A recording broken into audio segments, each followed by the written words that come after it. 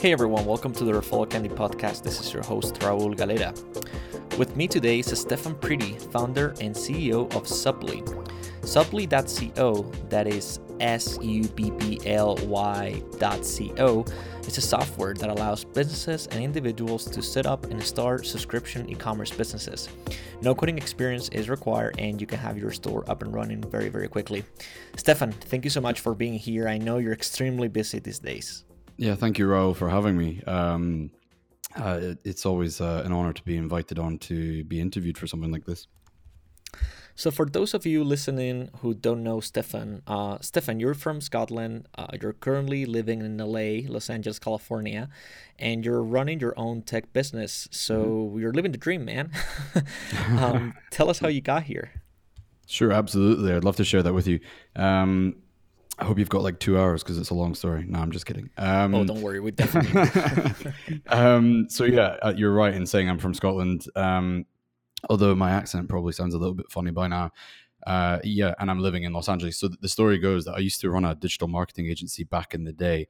I was actually, I'm a university dropout, technically speaking, and I was doing freelancing on the side, which I eventually dove in full time and started this digital agency called Pretty Clicks, which is a play on my last name, Pretty. And we were doing quite well, and we grew 400% in our last year. And an interesting little twist in the story was when I had a meeting with an ex-girlfriend, actually, and potential client, and she wanted to start. That's kind of interesting. Yeah. And she wanted to start this detox juice like subscription service, basically. And subscription was just at the beginning of this, this explosive trend. And she came in and she was, I've got this budget and I want to do, I need branding, I need your website, I need all the software put together. And I was like, okay, your budget's not the biggest budget in the world, so leave it with us. We'll do some research and see if there's anything on the market that actually exists. So, after the meeting, I went and did some research, came back, meeting number 2, and there wasn't anything. That was the end point. Was there was no solution out there that made this easy, apart from a stack of different plugins for different services, or things that weren't very well known or very established.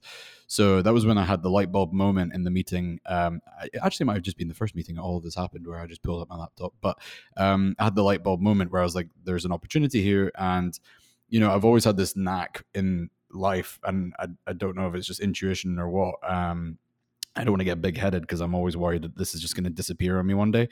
But I've always had a knack for like spotting businesses or opportunities and being like, that's a really awesome, idea. And then it actually turning into something really big, or somebody doing it and running with it. And I got so fed up with this happening all the time, where I'm like, if only I had X, Y, Z in place to be able to do this business idea.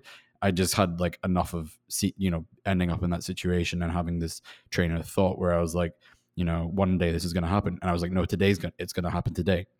So after that, like, it became really, really clear. I was like, okay, I just needed to iron down the business model. I was like, I've got this, the name came to me like that. It was like instantaneous. The logo was in my head straight away. It just all fell into place really quickly. And the team at Pretty Clicks pulled together real quickly to come up with like the first concept, basically. And then I basically just plowed the resources of that business into starting it, and then eventually I locked myself away and just coded. And eventually we launched version 1. And there's a lot more details to the story, but that's how we got going. And then we got picked up by Product Hunt, and some chap from Edinburgh, which is where I was living at the time in Scotland. He actually hunted us on Product Hunt, which was really cool, keeping it local, So after that, we got our first paying customer, which kind of validated the business model. In hindsight, could have done a better job on that and done it even quicker. But I was just that confident in the business model that I just plowed ahead with it and didn't want to miss this opportunity. So flash forward 3 years later, here I am now sitting in Los Angeles. Why am I in Los Angeles? Just fell in love with Santa Monica. I was actually doing a road trip and with one of my good friends, and we were doing San Francisco, and I was meeting with like potential investors and stuff like that at the time. This is before I realized that I preferred the idea of bootstrapping. And we were doing this road trip from San Francisco down to Hermosa Beach, and we stopped off in Santa Monica, and there was a concert on the pier in Santa Monica. And if those of you who haven't been, you need to go if you're in the area. They're usually on Thursday nights in the summer, and the vibe was just amazing. And I was just like, it was September, and I'm sitting in my shorts and t-shirt on a beach, having a glass of wine, and the music's playing of live music on the pier, and I was like, you don't get this and like anywhere. This is life. So I just felt, yeah, this is the life. I was like, I have to come back here. So I fell in love with it in that moment and decided to, get my business visa. And the other thing was, actually, it turns out that most of our customers are US based. So it just worked perfectly. So I knew that there was better business opportunities out here, and they were more receptive for, following the trends of e-commerce out here. So, and just in general, the startup world is just stronger on the west coast of the US than it is in Edinburgh and Scotland. Don't get me wrong, the startup scene in Edinburgh is thriving. It's just not the same caliber, in my opinion. So it was just like the whole picture was there, and then that was it. 3 months later, I was on a plane with my business visa. So what will be the timeline for this? You've mentioned 3 years. What's the timeline from the moment that you said, aha, there's a real business here, there's money here, until the moment that you had your MVP or your first customer? Yeah, so the timeline for that was once the idea had been conceptualized, it was probably, I think that was around about October 2014, I'm going to say. Now you're racking my brains, but it actually might have been 2013. Wow. So then it was, because we had our first paying customer, I think it was in July or August of 2014. And we didn't have like any big reveal. We just launched it, and we just got going basically. Ahead. Yeah, I just went ahead and launched it, and it was embarrassing. It was terrible. It was truly the definition of a minimum viable product. I look back and I'm like, how did we get any recognition with this piece of crap? So well, we've all heard that saying that goes that if you're not embarrassed of your MVP, you're launched too late, or you've waited too long to launch. Yeah, no, I 100% agree with that. Yeah, and I've heard that a couple of times myself now over the years. So basically from idea to launch was probably in the region of 6 months, roughly. Yeah, I mean, I locked myself away for a good 3 months just programming.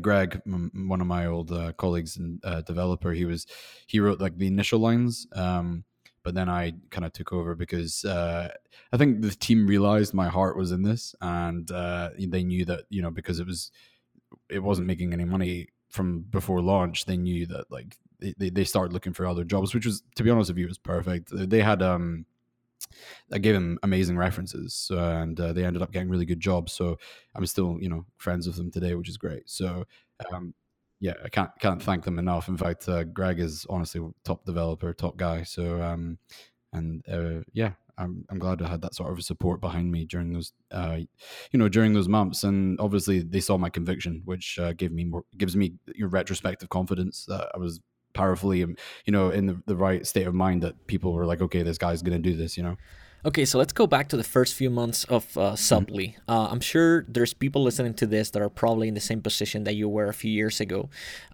So in behalf of them, I would like to ask you, how do you manage to grow your company from the very first customer to the first 10, 20, 50 customers? Absolutely. So yeah, back at the beginning, we did a little bit of some paid ads to try and get some initial traction and to validate the business model. But fortunately, I had a lot of experience in search engine optimization, or SEO as it's known, shorthand, and because we used to offer SEO as a service from the digital agency. And a lot of our customers we got from search engine optimization. So we spent a lot of time writing really high quality content from really early on. I think we spent like a good couple of months just writing content nonstop, and it paid off dividends in the long run. So it is a long play strategy, but if obviously there's different niches that have high competitiveness, like they're much more competitive than others. I based on the research I'd done at the time, I knew that this was like what you call a greenscape.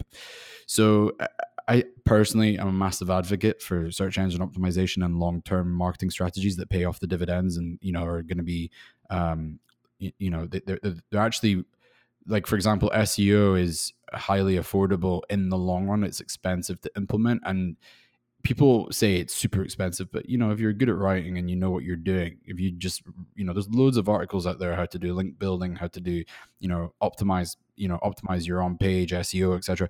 Like they, they yeah, they break it down really nicely. And once you've learned it, you've learned the basic principles. Yeah, the algorithm of Google changes every day, whatever, 400 times a year. The same principles apply. Quality is key. And you can outsource SEO, and it will cost a lot of money. I honestly always come back to doing it myself, or with the people who I trust mostly and who really understand the business 100%. In terms of the early stage growth, though, things that I've learned since then that I would like to share include in fact, let's talk about this for a second in terms of bootstrapping, because we're talking about a software business right now, which is we built all this code, and then we validated it by getting our first paying customers. But that's not even that lean. And I'm going to talk about lean principles for a second here. If you haven't read it, the Lean Startup by Eric Ries, you need to read it. It's a game changer. It's brilliant, and it's very known in the startup world. We could have been leaner, but I was just, as I said earlier on, I was so convicted with this idea, and the research I'd done, the primary research, showed that there was a need for this, which is why we just plowed ahead with not wanting to miss the opportunity. So those circumstances are slightly different, but if I was to do this again, or if I was to start another business, then I would certainly look at getting for example, you could just throw a landing page up. There's loads of different tools out there, like Lead Pages.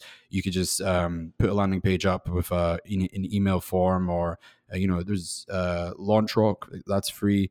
And then you can collect email addresses to validate a business idea by just driving $100 worth of traffic to it with targeted traffic, and being this is the offering. Get notified when we're live. That's a form of validation, and it's cheap. You could do that for $100.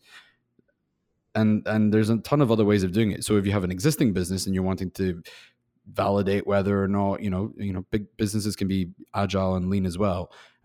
Say you're thinking about launching a new product, you could just throw up a landing page on your existing website, drive some traffic to it, or tell your existing customers and be like, hey, if you're interested, click this button and you'll be notified when it's live. That's validation. It just means that you're making assumptions and then testing your assumptions, and then you're not doing things that are wasting time, because a lot of people have these assumptions and they don't test it, and then they go out and spend all these hours and thousands or hundreds of thousands of dollars building a product that nobody actually wants or needs. So there's that to think about if you're wanting to be lean and bootstrap your business. In terms of growth hacks and other marketing strategies, Growth Hackers is a great source for all these different things, but ultimately, really what I find it comes down to is caring, really, really caring about your product, getting to know your customers, communicating with them, learning what they really need, because then you're going to get word of mouth.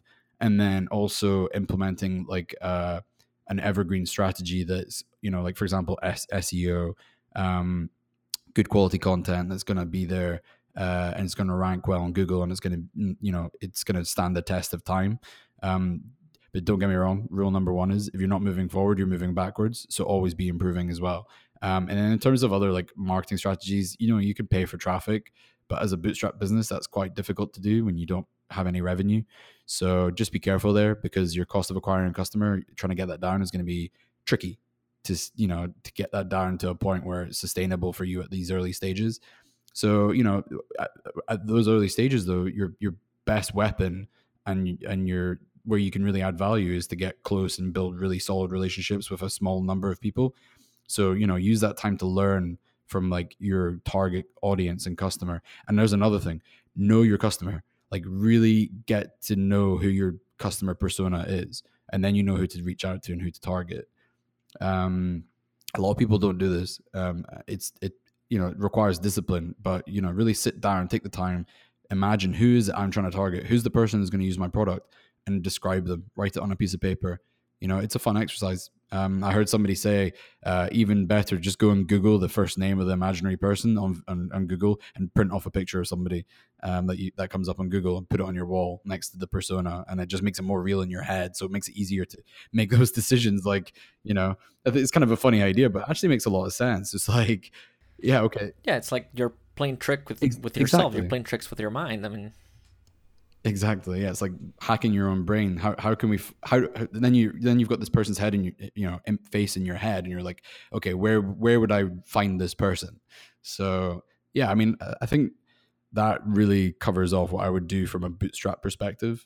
It's just like those early stages. It's all about learning and listening to the customers and their feedback and what they want.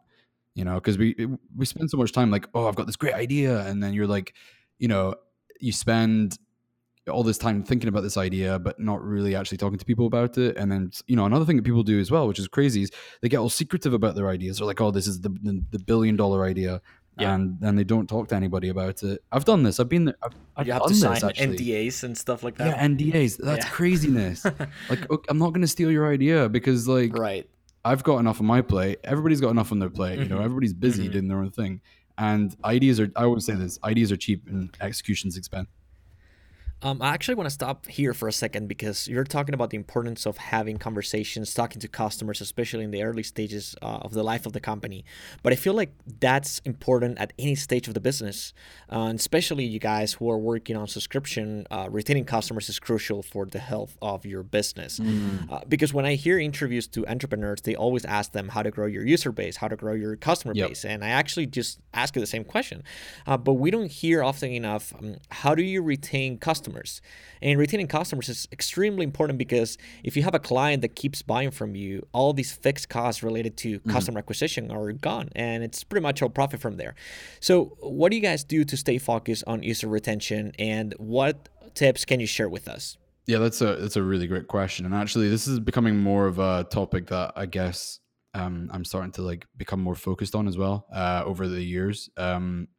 I mean, this is critical in any business that has a subscription element. In fact, any business full stop. So, you've got, as you mentioned, like you've got the cost of acquiring a customer, and then you have the LTV, which is your lifetime value. And these are probably the two most important metrics, because your cost of acquiring a customer could be anywhere from 30 to, say $100, right, in today's day and age. And then, people could be, only making a slither of money off the top of that if their lifetime value is like $110, for example. So the goal is to always try and get as much value out of each customer that you acquire. So yeah, retention is a huge part of that for a subscription business. So and in terms of retention, the word that goes with that hand in hand is churn. So a churn is basically the percentage of customers who cancel each month, and you would give that like a value in terms of a percentage, and then you'd have like say your churn could be like 6 months or 9 months or whatever, and that's basically saying the customer will likely cancel on average after X number of months. So you want that to be as long as possible. So, that just to explain that to any listeners about what we're talking about here. So yeah, in terms of retention strategies, yeah, you're absolutely 100% right. Always, listen to your customers at all stages of your business. I think I'm just saying that like the early stages, you have the luxury of being able to get close as the founder and CEO of your company to your customers, which you should relish and absolutely make the most of. Because on the other hand, the customers feel like you care about them a lot as well. And that's something that not every business gives you that sort of an experience. So, but yeah, number one is listen to your customers, learn what they want, collect feedback and quantify it, and then act on it, action it, and prioritize as well. So say it's feature-based feedback. You want to find out what customers are wanting and implementing it. But then also, as a caveat, don't get caught up in just building features to retain a customer, because sometimes it's the core product that actually has a problem.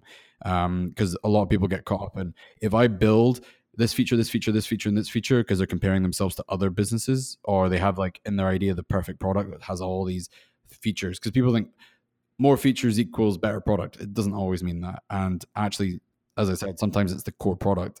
And if you find that you've got like a churn problem, you might need to take a step back and really, really evaluate what is the one thing that adds the most value, or the one thing that's missing that needs to be reevaluated and focused down on and doubled down on to make to get it right. So that's a really hard question to answer in terms of that when you're thinking about your own business.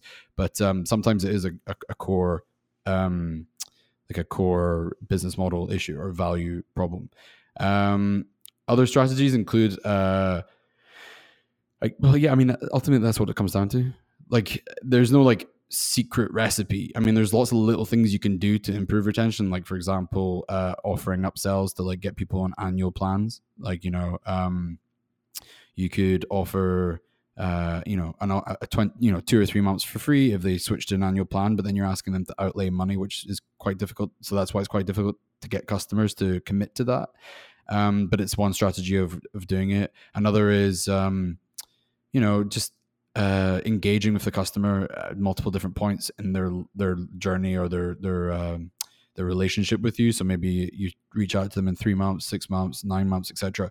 Just keeping the relationship going, and you can automate that. And then obviously, as I mentioned, it's like constantly improving your product and showing people that you're active and listening to feedback. Another thing is you could do is build a kind of a community around your business as well. I think that's quite powerful. But yeah, it comes down to like the core value proposition. Sometimes like, we think we know when, we're actually distracted by everything else apart from the main core part of the product itself, that could be not quite right. And once you get that nailed, everything else will fall into place, I think.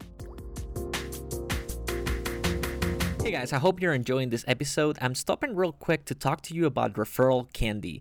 If you're struggling to get new customers or are looking for ways to retain your existing ones, why not running a referral program? Your customers can spread the word about your store, invite their friends, and get something in return. Did you know that running a referral program is one of the most cost-effective customer acquisition strategies out there? With Referral Candy, you can have your referral program set up in a matter of minutes, no coding required. Just go to referralcandy.com and start your 30-day free trial. Again, that is referralcandy.com and get your first month for free. Now back to the interview. I was just going to mention the fact that you guys have this online community. By the way, any of you who are either subscription e-commerce entrepreneurs or are thinking of becoming one, I strongly recommend you to search on Facebook Subscription Box Entrepreneurs. And it's a group that it's managed by Subly. And I personally think that you guys have done a great job. You're constantly adding new content to the group. And it's also for you guys as a company, I think, first of all, it's a great way to keep in touch with your customers. You can reach out to them and announce things, I would say in a less intrusive way. And it feels like a community. And I feel like every time you share a new update or a feature or whatever it is, I feel like people will be more interested and more willing to engage with that content.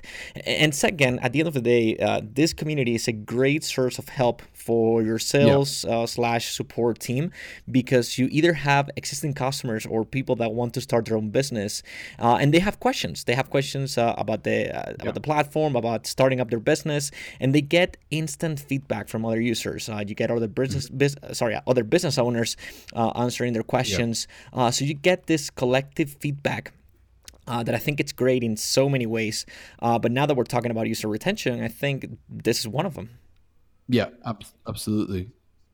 Yeah, no, you know what? We started this group only this year, and it's been awesome. And I appreciate the kind words on that. I think we're actually really quite strict about it. Like we have a lot of group rules, and we enforce them quite strongly. You're gonna have to. Yeah, quality is key.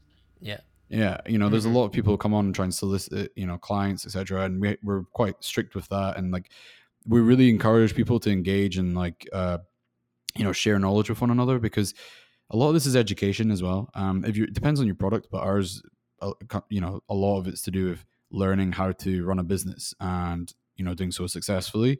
For example, though, you're right. Like we also get that feedback loop because we can see what people's problems and struggles are, and then we can try and address those in terms of our own message or documentation, or how we handle customers through our actual support, or the actual product itself, of course.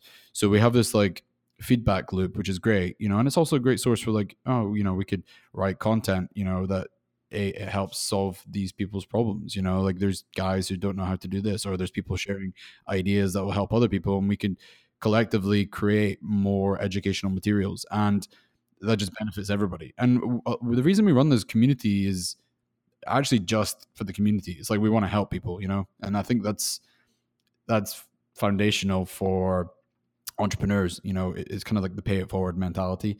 um yeah, I think it really does close that kind of feedback loop. And actually, interestingly, because I'm on there, answering questions and giving, feedback, etc., it's actually allowed me to stay close to the customer as well. Because I used to do customer support on my own when it was just like me, like as a one man band. And eventually, it kind of obviously, time constraints as the business grew continually, I wasn't able to do that realistically all the time on my own.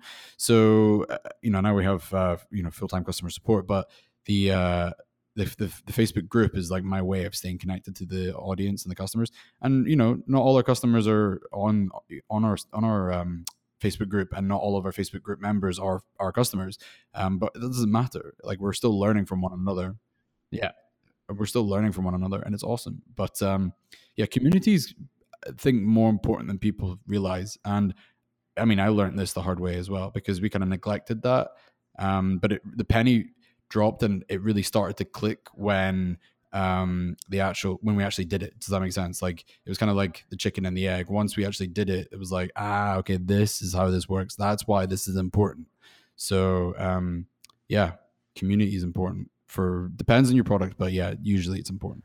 Yeah, definitely, it's important. I've actually talked to the companies with the most successful referral program we've seen here at Referral Candy, and there's something in common with all of them, and it's the fact that they all have an online community, usually on Facebook, with very active users, and it really helps for many reasons. It might not be the best solution for all industries. And I think that at some point we might hit some sort of saturation here, having too many communities that we're not able to keep up with. But it's something that I see that it's happening on Facebook right now, and it's that people are starting to share more stuff on groups than on their own timeline. And they're turning to groups instead. I think, it's like Facebook, it's becoming way too social, I think, that now people are starting to go into groups where people are more like-minded, or they're there to discuss a topic in particular. And I think that this is not only the present, but the future on how brands interact with their customers on Facebook.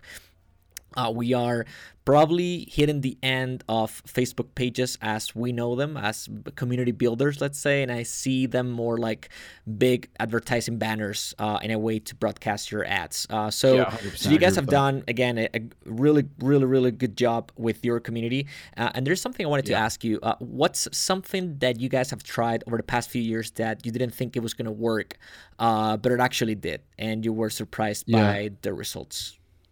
It's a great question. I would say that the one thing that actually has worked well for us is having a great customer support experience, and also a super fast response time. So here's a quick example of that. About a year and a half ago, I was sitting working away, and I got a tweet notification. Now, I'm not the best Twitter user in the world. I've really had to teach myself to be disciplined to get to use it. It's just funny how certain platforms stick with different people for different reasons. I'd love to look at that from a psychological perspective, but for me, I tried to be disciplined with it. And we got this tweet from a company called Jenny's, and they do awesome ice cream. I'm sure some of you have heard of this company, but they tweeted us and said, "Hey, we're looking to do this, and does your software do this?" And we responded within like a minute, 2 minutes or something like that, and they were so impressed by that response rate that they ended up becoming a customer, doing like an enterprise grade solution with us. So they're a really cool company, and I'm really proud to be working with them. It's exciting. So yeah, that was like kind of unexpected, and it mostly came down to the fact that we were so responsive and so fast at getting back to them. And I would always say that like customer support is kind of like your product at the end of the day. You can have software, but it's nothing if there's nobody running the business correctly, or people that aren't there to support the people, because there's always going to be people wanting answers and questions. They're going to have questions, and they're going to need answers. So I would say that ironically, customer support is a part of your marketing in a way. So yeah, don't neglect that. I'll actually go beyond that and say that probably the most important asset that you have in your company is the person who's in front of your customer talking to them. Mm, Because they're being the voice of the company, they're representing the company, but also, yeah, I mean, being responsive and getting back to your customers for leads yeah. quickly can really Or make a difference. that's a really, really great point, Raul. Actually, yeah. I mean, if you're an expert in your field, or if you know what you're talking about, or if you just want to have like a face of the business, it's an effective strategy. I don't like calling things necessarily strategies, but at the end of the day, like, people want strategies. So let's call it a strategy. But if you've got a business as well, there's an opportunity to actually create a relationship through you as a real human being. Because most businesses shy away from this. I'm getting more to grips with this myself personally. I've got over a decade of experience with, like, web and online marketing, etc., etc. And only in recent months even have I realized that my knowledge can actually be useful and beneficial to somebody else. So um, yeah, I'm starting to become more and more the face of the business and not shying away from it. So it's difficult to do, though. I'll admit that, but it definitely seems to be resonating with the our customers and our community, and it feels good to be able to help. And it pays off for sure. Yeah, yeah. I mean, yeah. In terms of calling it strategy, yeah, I would agree with that. And at the end of the day, it's all about being transparent and telling your customers who you are, Oh, 100%. and letting them know that there's a person just like them running the company behind the Yeah. screen. Just I'll, showing your I'll never face. forget. We wrote this. I wrote this manifesto. If you go on our website, although we might be reorganizing it soon, it says "Why Subly." If you click on it, I wrote a manifesto, and it's quite edgy, but it really came from the heart.